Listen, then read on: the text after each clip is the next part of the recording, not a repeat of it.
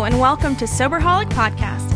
This show is designed to address topics that will encourage, equip, and inspire you to explore life's most difficult topics and overcome your biggest challenges.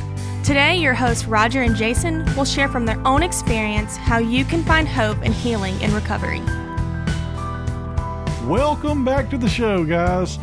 Jason, man, we just got back from an amazing vacation. We actually went on a cruise. Have you ever done this?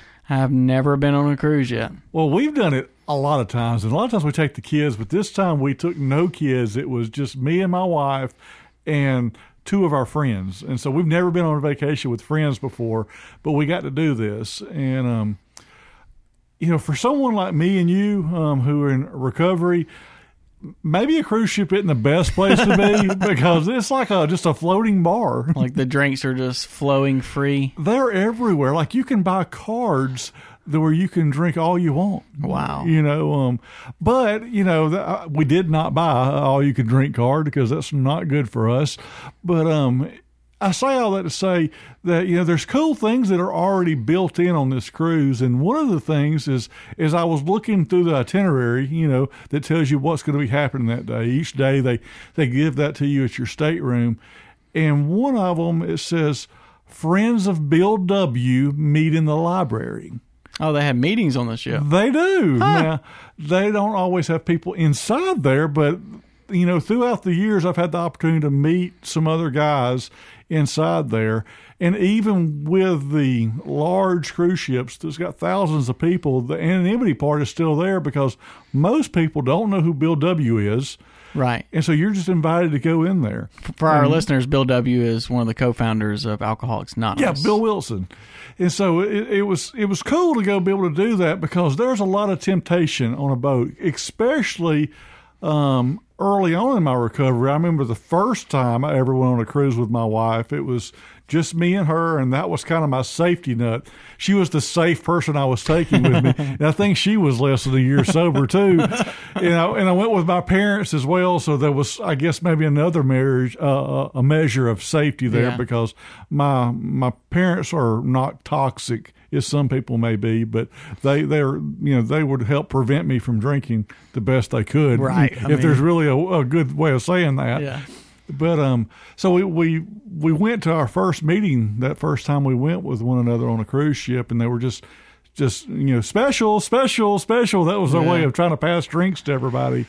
And the crazy thing is they don't charge you for these things. Like you don't pay money for them. They take your card because everything's done on what they call a sell and sign card. So it's like a pre-authorized credit card. And so you don't even know, because I could see like me getting extremely broke on something like this if I was still drinking. Yeah. But anyways, I got sidetracked to tell you that we went to this meeting and we found some guys that were there, and we got to talk. It wasn't like a formal AA meeting, but we got to talk about the temptations we were facing. And, relapse is real. I don't care if you're in the middle of the Gulf of Mexico floating on a ship, or if you're, at work, or if you're even in a church building, wherever. There is the temptation that comes to where you want to go back and use again, whether that's to abuse the food that you're using, was trying to withdraw from, or, the drugs, the alcohol, whatever that may be, temptation comes. And so there's some safeguards I think that's important to talk about to kind of prevent relapse, because had I just went into this whole cruise blind, not knowing, with no kind of thought about it, I could see where it would be really easy to just relapse. Oh yeah, and that leads us right into the first way to prevent relapse, and that's to develop a recovery network or a support network. Like you found on the cruise ship, there was other people who had that same temptation, and you were able to talk about it and draw strength from each other in that. And I think just in the wider Christian community, this is something that is really underutilized a lot in the church, as far as being vulnerable with each other about what we're tempted to do, and the things that lead us to those temptations. We don't talk about them with each other. We don't want to be vulnerable with each other because we don't want the other church member or whatever to think, that we've done something wrong or that we've done something bad. But, your desire to not relapse should really overpower that, in my opinion. If you don't want to relapse, what a recovery support system can do is it can help keep you accountable, and it can help, you've heard the saying, a problem shared is a problem cut in half. I've heard it as a problem divided. Oh, okay. Yeah. Different versions, but the principle is the same. When you're able to be honest with somebody about what you're struggling with, there's power in that. We see that in the Bible. There's healing in that in James chapter 5, where it says, you confess your sins to God and, pray for one another. Pray for one another and confess your sins to one another that you may be healed. God forgives us, certainly, but, there's an act of healing when we confess our sins to each other. And then in that same thing, there's the sponsor. If you're working a 12-step program, it's always suggested that you have a sponsor to guide and walk you through all those steps. And that can be a vital piece of not relapsing. Well, just the example that I used, for me, it wasn't about taking my AA group, my Celebrate Recovery group, my church group, any of those things on the boat with me. That wasn't practical. But I was smart enough to take someone. That someone happened to be my wife. And that someone could be a friend or whatever.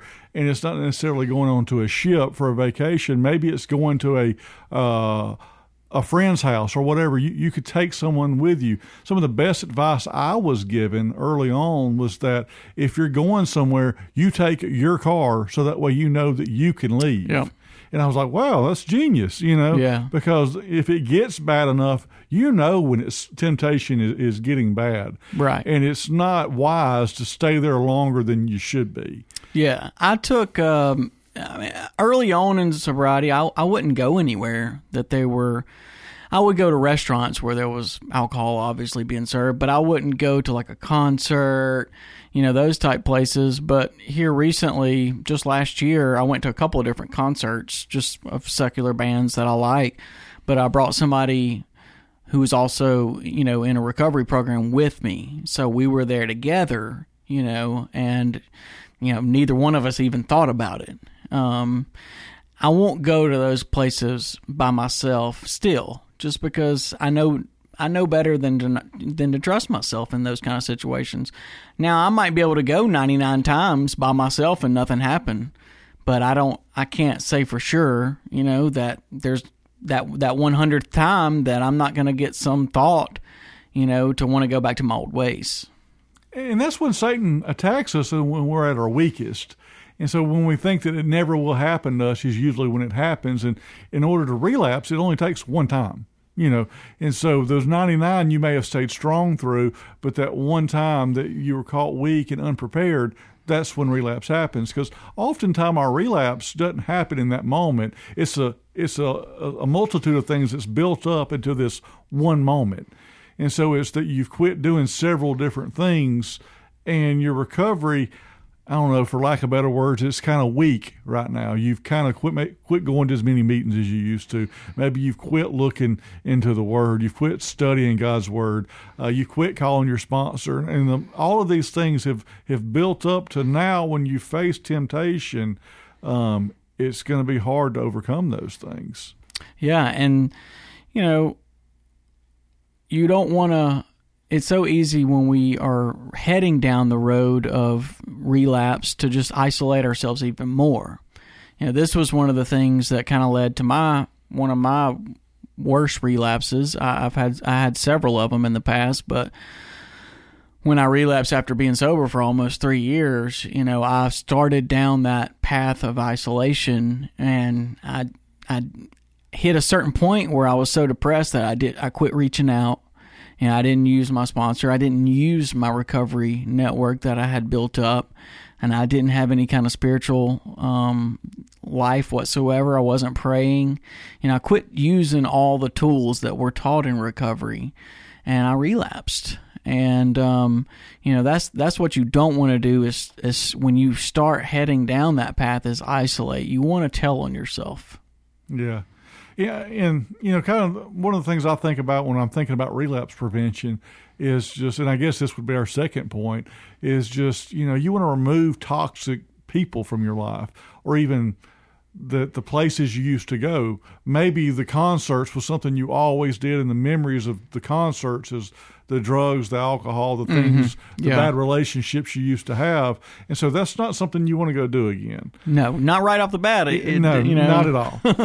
And I think about me when I first got sober, and you can probably relate. I'm not unique in this sense, is that I got sober and I experienced what God was doing in my life, and it was so much better than I could ever hoped and dreamed. I wanted to tell other people. I mean, in a lot of ways, that sounds like sharing the gospel, right? Yeah, sounds good. And so now my whole thing was to go tell everybody else I used to do dope with about how good this really can be. And that does sound still great, but it was not good for me to hang out with these guys and do those things. That doesn't mean that I didn't go share that with them when the time was right. But I just, it wasn't smart and wasn't wise for me to start kicking indoors and say, hey, man, this is what happened in my life. Because if I'm in a one-on-one setting with one of these guys, or even with a lot of my old friends, it's easy for me to slip back into that old way of doing things. Yeah, and what I've done in the past in those situations where I really want to, reach out to somebody that I know is struggling, but yet I don't trust myself alone with them, is I make them meet me kind of on my own terms, either at church or at a Celebrate Recovery meeting or whatever type of meeting where I know it's safe and I've driven myself, where I know I can leave. But, going to them on their terms is something that I just won't do. Well, I'll call it for what it is. A guy with one hand playing pool's not good. but I've had a lot of guys I've sponsored playing like pool leagues because it came with the bar style, lifestyle. And so they would get sober and go, well, I just love to play pool, so I just want to play in my old league. Yeah, that's bad for several reasons. You probably did the drugs and the alcohol you used to do with them. And then also where you were at is all about the memories of what you did there. And, I do know from living a lifestyle of drugs and alcohol, all those times were not bad times. I had some really fun, goofy stories to tell when I was doing those things. But ultimately, it led to a life full of sin that was just miserable. And then, of course, that's how I found my bottom. But my mind will deceive me into believe that the good times is what I should be remembering if I get back into those old settings like that. Right. We have a built-in forgetter, as they say. True that. And, with that whole thing, with going places that you used to go, the old saying, if you sit in a barbershop long enough, you're going to get a haircut. I mean, I believe that.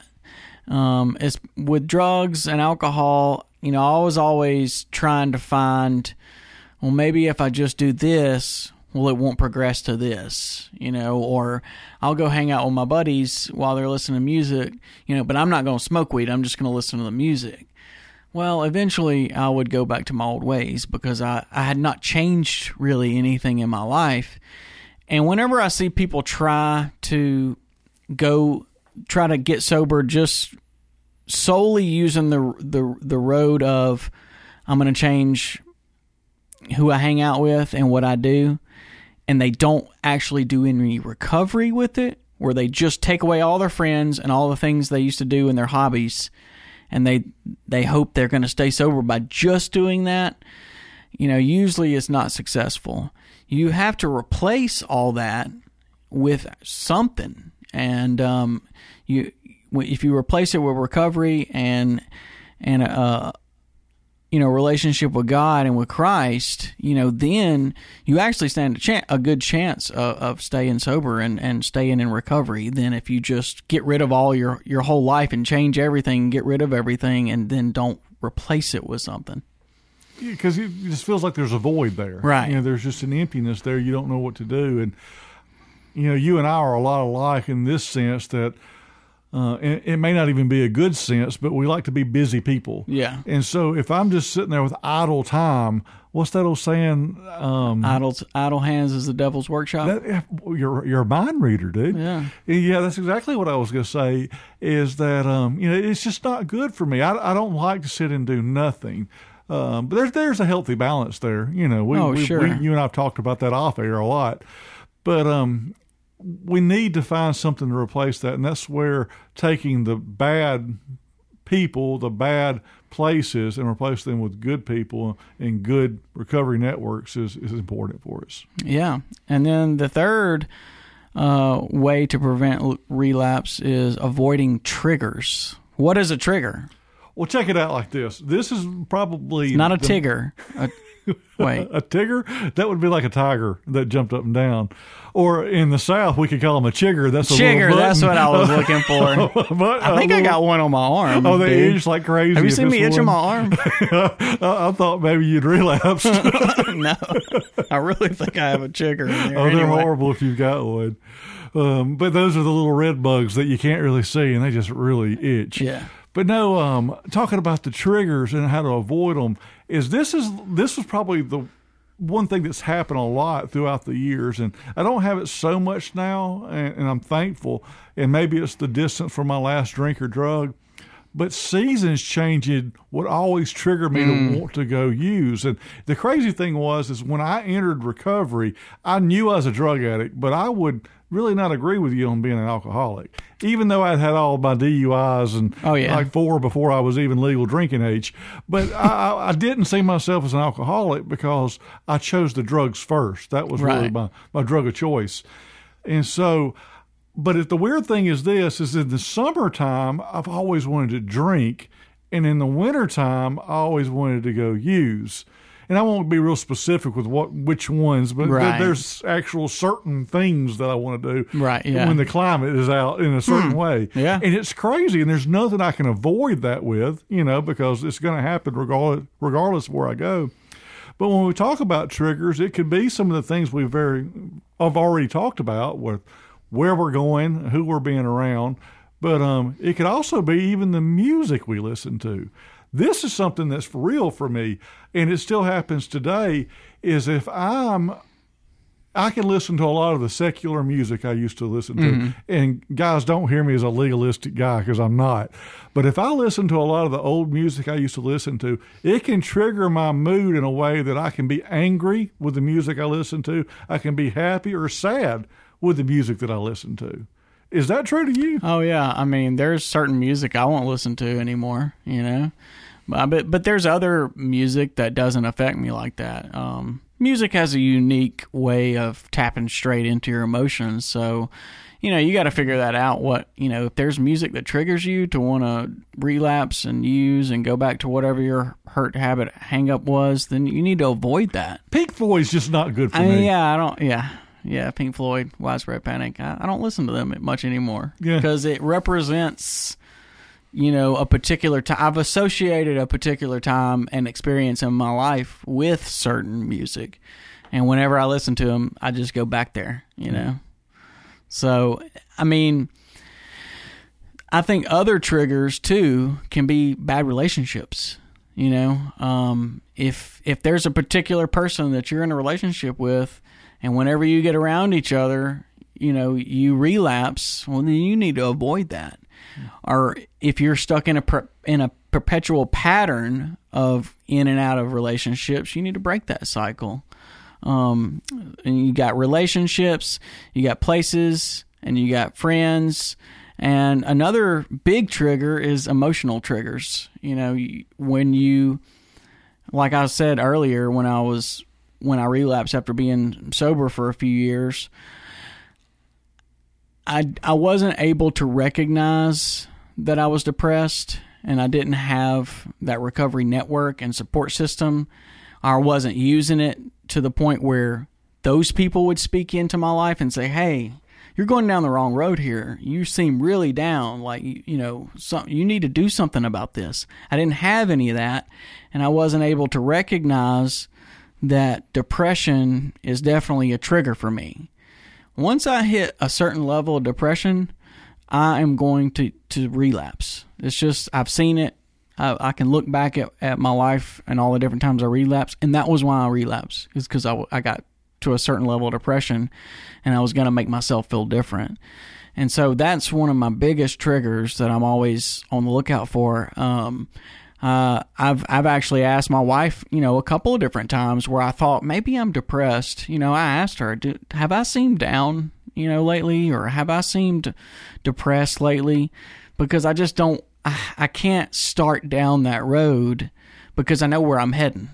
It's funny you say that because you can be depressed and not know that you're depressed. Yeah. Oh, yeah. Because often you think, well, it's just melancholy and, just doom and gloom to be depressed. But that's not necessarily the truth. Sometimes it's just a slow fade. And I've asked myself that same question, am I depressed? And that's not really a question you ask yourself and get an answer. Well, yes. But, I've had to, like you said, my wife was my sounding board. I'm like, I know that I'm not myself right now. Do I seem different? Because that's the great thing of having a sponsor. And I'm not saying your wife should be your sponsor, but my wife sees me more than anybody else. And she's not a toxic person in my life. And she brings value and she helps me in my recovery. And so when I ask her something, I believe she'll give me an honest answer. And so I value her opinion on things. And if I ask her, have I changed? She's around me so much, I believe that she can see a change before anyone else can. Yeah, and you can use the 10th step, to help identify where you are, because a big asset to me with using the 12 steps has been being able to look honestly at myself and know with some sort of confidence like where I am emotionally, physically, spiritually, mentally, and being honest with myself about it. And whenever I'll try to look honestly at myself and take an inventory. Not that I always can tell if I'm depressed, but I can usually tell when something's off. And through journaling and prayer and seeking God, usually He will reveal to me, this is what's going on. This is why you have felt off. This is the thing that's out of place in your life or the character defect that you need to work on. And the cool thing I've learned with what you're talking about is I do kind of know something's a little off kilter with me. Something just isn't quite right. And it may be in one or more areas. And I may not even know what it is yet, but I'm trying to figure it out through journaling or asking people or praying, whatever those things are that I'm doing. I'm trying to figure it out. That right there is an indicator for me that now's not a time to go to a concert. Right. Now's not a time to go do any of those other things, even though I may have done it in the past and I was fine with it. But right now, something's just not right in my recovery. And I need to figure that out before I take those, steps out into places that may not be very safe for me. Right. That's an excellent point. And then the fourth way to prevent relapse is believing that relapse is impossible. Like thinking, I can't relapse. Just arrogant. Yeah.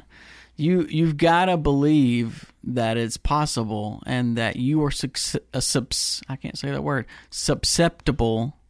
Have you ever even heard that word? Yeah, I have, and you said it right. I could not say it. That's right.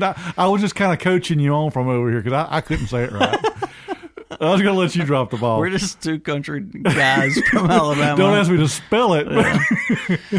But the belief that I can't relapse, I'm impervious to that, is a really unhealthy way to think. And I know this from personal experience with that horrible relapse I had after having a few years sober. The 3 years that I had sober, you could not have convinced me that I could relapse. I thought it was no way at all possible. Now, I wouldn't have told you that.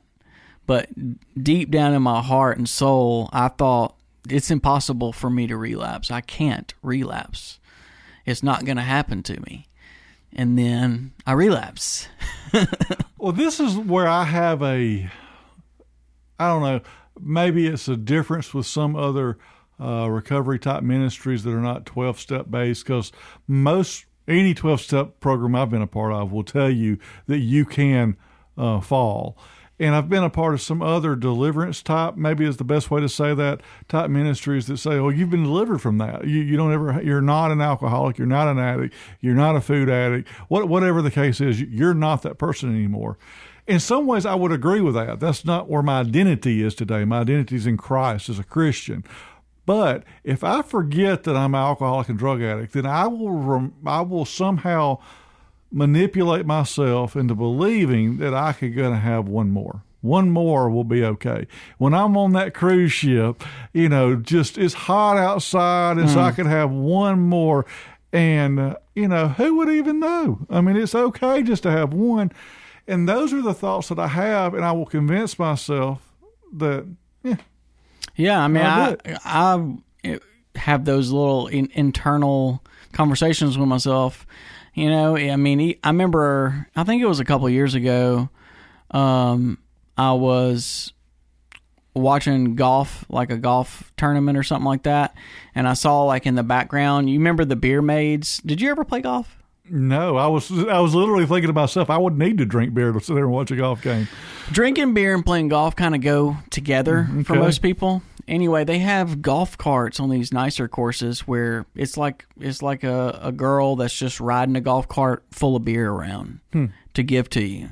And I remember like seeing on the TV, like in the background, like a beer, they call them beer maids or beer carts, and seeing one of those ride past, and just this whole image of like, that would be nice to go and, play a round of golf and drink a beer or two. And it's crazy that my mind can just easily make it all okay that quickly, and to try to get me back on that, and I think that's, just the temptations that all Christians face all the time. Is it's so easy for a small little thought to just get in your mind, and then for you to start having a conversation with yourself about it, and then before you know it, you've justified it, and then in some cases you've even gone and did it. I didn't do it then.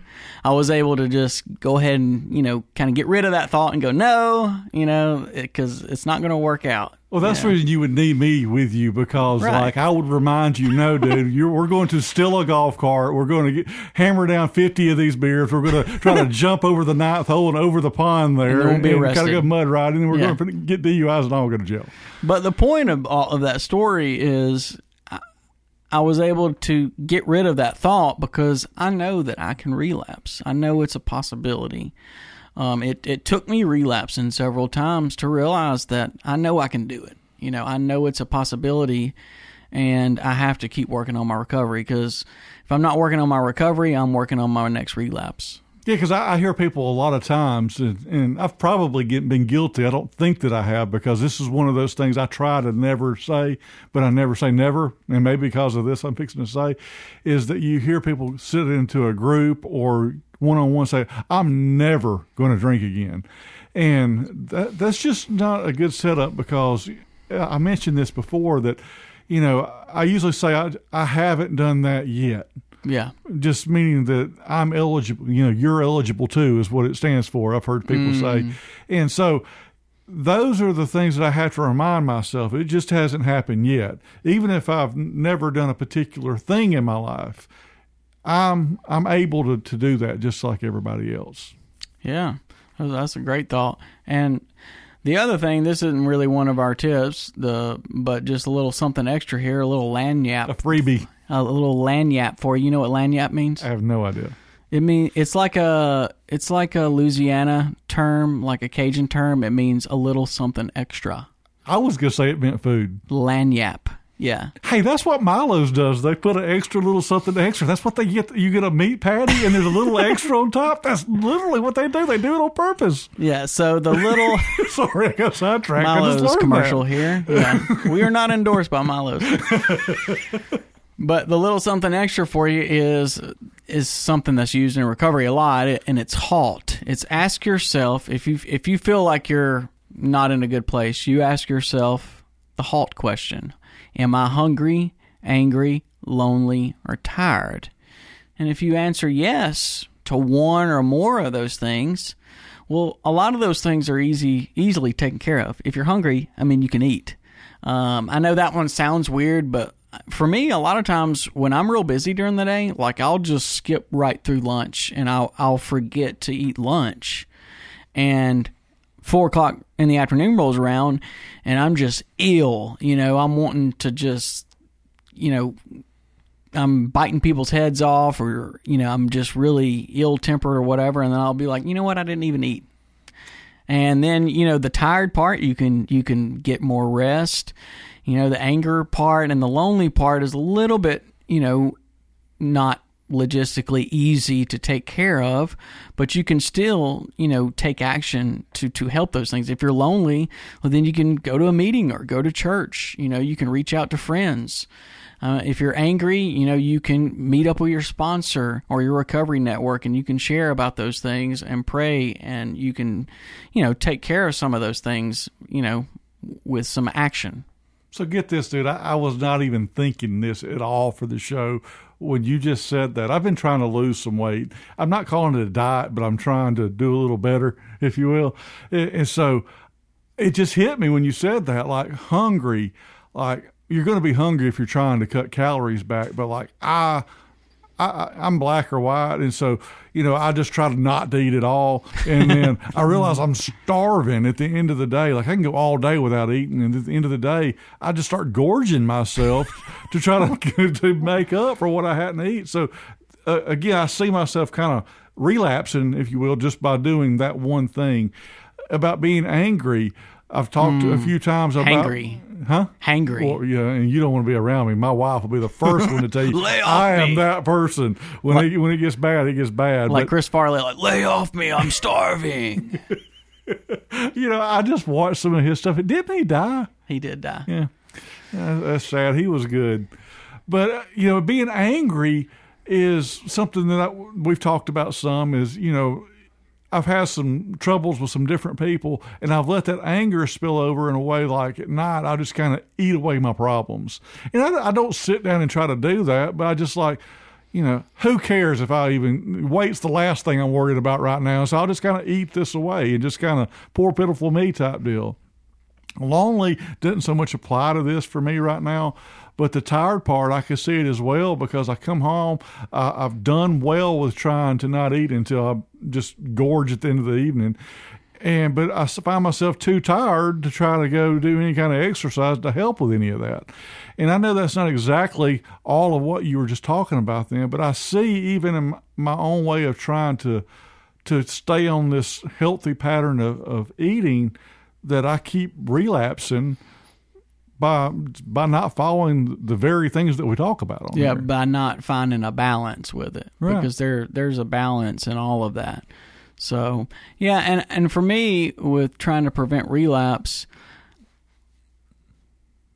there is one big part of it where it's you're having to be honest with yourself and take an honest inventory of where you are emotionally, which unfortunately, you need to be in touch with what you feel, even though it kind of goes against a lot of people want to shove their emotions down and just kind of bottle everything up. But, there is an element where you're kind of doing a lot of self-evaluating. But if I didn't have other people in my life helping me to evaluate where I am, I think I would be lost. I really feel like I'm in a good place now where if I started going down, the road to relapse, I feel like I have several people that would say something to me, and and it helps me feel secure.